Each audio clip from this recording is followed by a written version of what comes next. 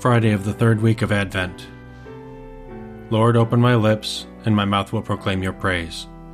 Come, let us worship the Lord, the King who is to come. Come, let us worship the Lord, the King who is to come. Come, let us sing to the Lord and shout with joy to the Rock who saves us. Let us approach him with praise and thanksgiving and sing joyful songs to the Lord. Come, let us worship the Lord, the King who is to come. The Lord is God, the mighty God, the great King over all the gods. He holds in his hands the depths of the earth and the highest mountains as well.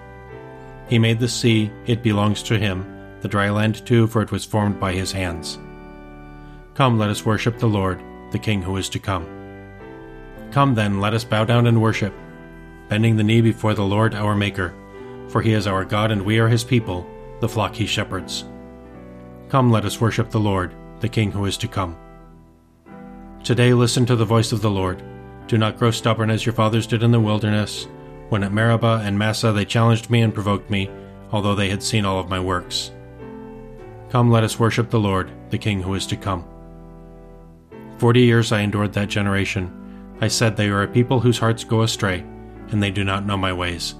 So I swore in my anger, they shall not enter into my rest. Come, let us worship the Lord, the King who is to come.